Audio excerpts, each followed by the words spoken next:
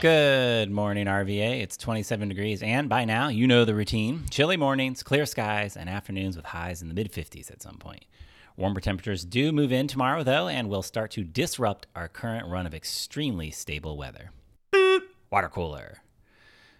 Unfortunately, trying to fire the RPS superintendent has become one of Richmond's top hobbies, like starting a brewery, having opinions on grocery stores, or complaining about the long-dead 6th Street marketplace. I honestly thought we'd reached a more stable situation with RPS leadership, and in some ways we have. But yesterday I got a press release from the Richmond Crusade for Voters calling for, quote, the release of Jason cameras from Richmond Public Schools. You can probably find the full text if you look hard enough, but I'm not going to link to it. Ignoring the reality of the last 4 years and never once mentioning COVID-19 or its impact, the release mostly points out ways in which the district didn't hit some of the goals set forth in its 5-year strategic plan. I don't think that's fair. I wouldn't even have mentioned RCV's release, except later in the day, City Council's Education Human Services Committee, made up of council members Lynch, Newbill, Robertson, and Addison, sent out this statement. Quote, we echo the sentiments of our colleague, School Board Chair Rizzi, and agree that the issues that ail Richmond Public Schools do not lay at any one person's feet. We recognize the tremendous challenges the public education system faces every day, particularly in a post-pandemic era. In a city that has seen increases in families experiencing homelessness, continued gaps in our mental health system, and an ever-widening wealth disparity, these challenges are intertwined with classroom management issues, teacher retention rates, academics, and absentee outcomes. These are not easy problems to solve, and it is often our most vulnerable community members, our children, who pay the highest price for what adults on every level of policymaking fail to fix. This is why we remain committed to advocating for increased funding and better policies at the state and federal level. Further, we remain steadfast in our mission to collaborate with our school board colleagues, the superintendent, city administration, and our stakeholders to make continuous strides towards improving our school district and the lives of RPS families and students across the city. Fascinating / ugh. First, I'm exhausted by even thinking about how we're, yet again, inches away from another Save the Superintendent campaign, like Better with Bedden or Keep Cameras.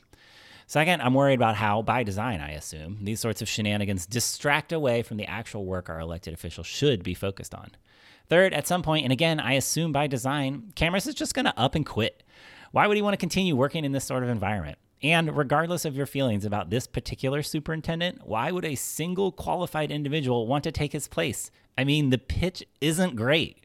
Come to Richmond. It's a toxic work environment, and in a few years, we will most likely harass you enough that you'll want to quit. Anyway, I can't find School Board Chair Rizzi's original comments, so if anyone has them, please send them along.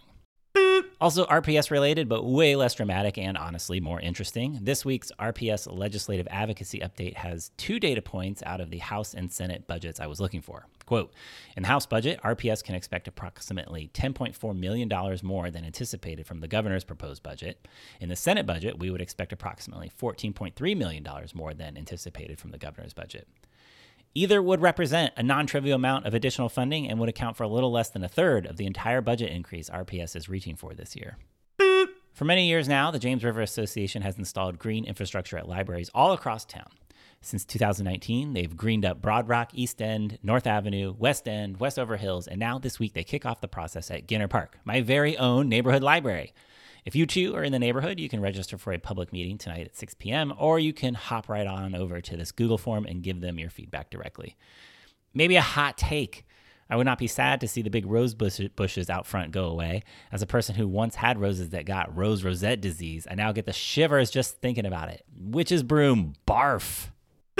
Also tonight, from 5:30 to 7 p.m., University of Richmond will host Dr. Joy Harden Bradford and Dr. Sesha Joy Moon for a talk titled Protecting Your Peace as a Change Agent.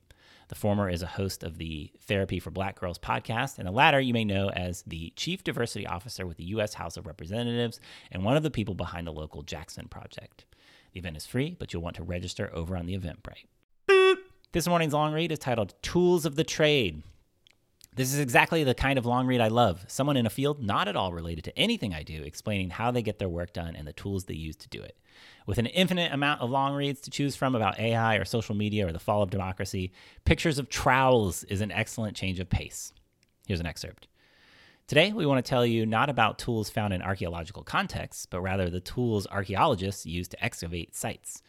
Well, about a few of those tools anyway. A few years ago, I tweeted a series of photos for a 31 Days of Archaeology Twitter event in which participants posted archaeology-themed photos in response to a series of prompts.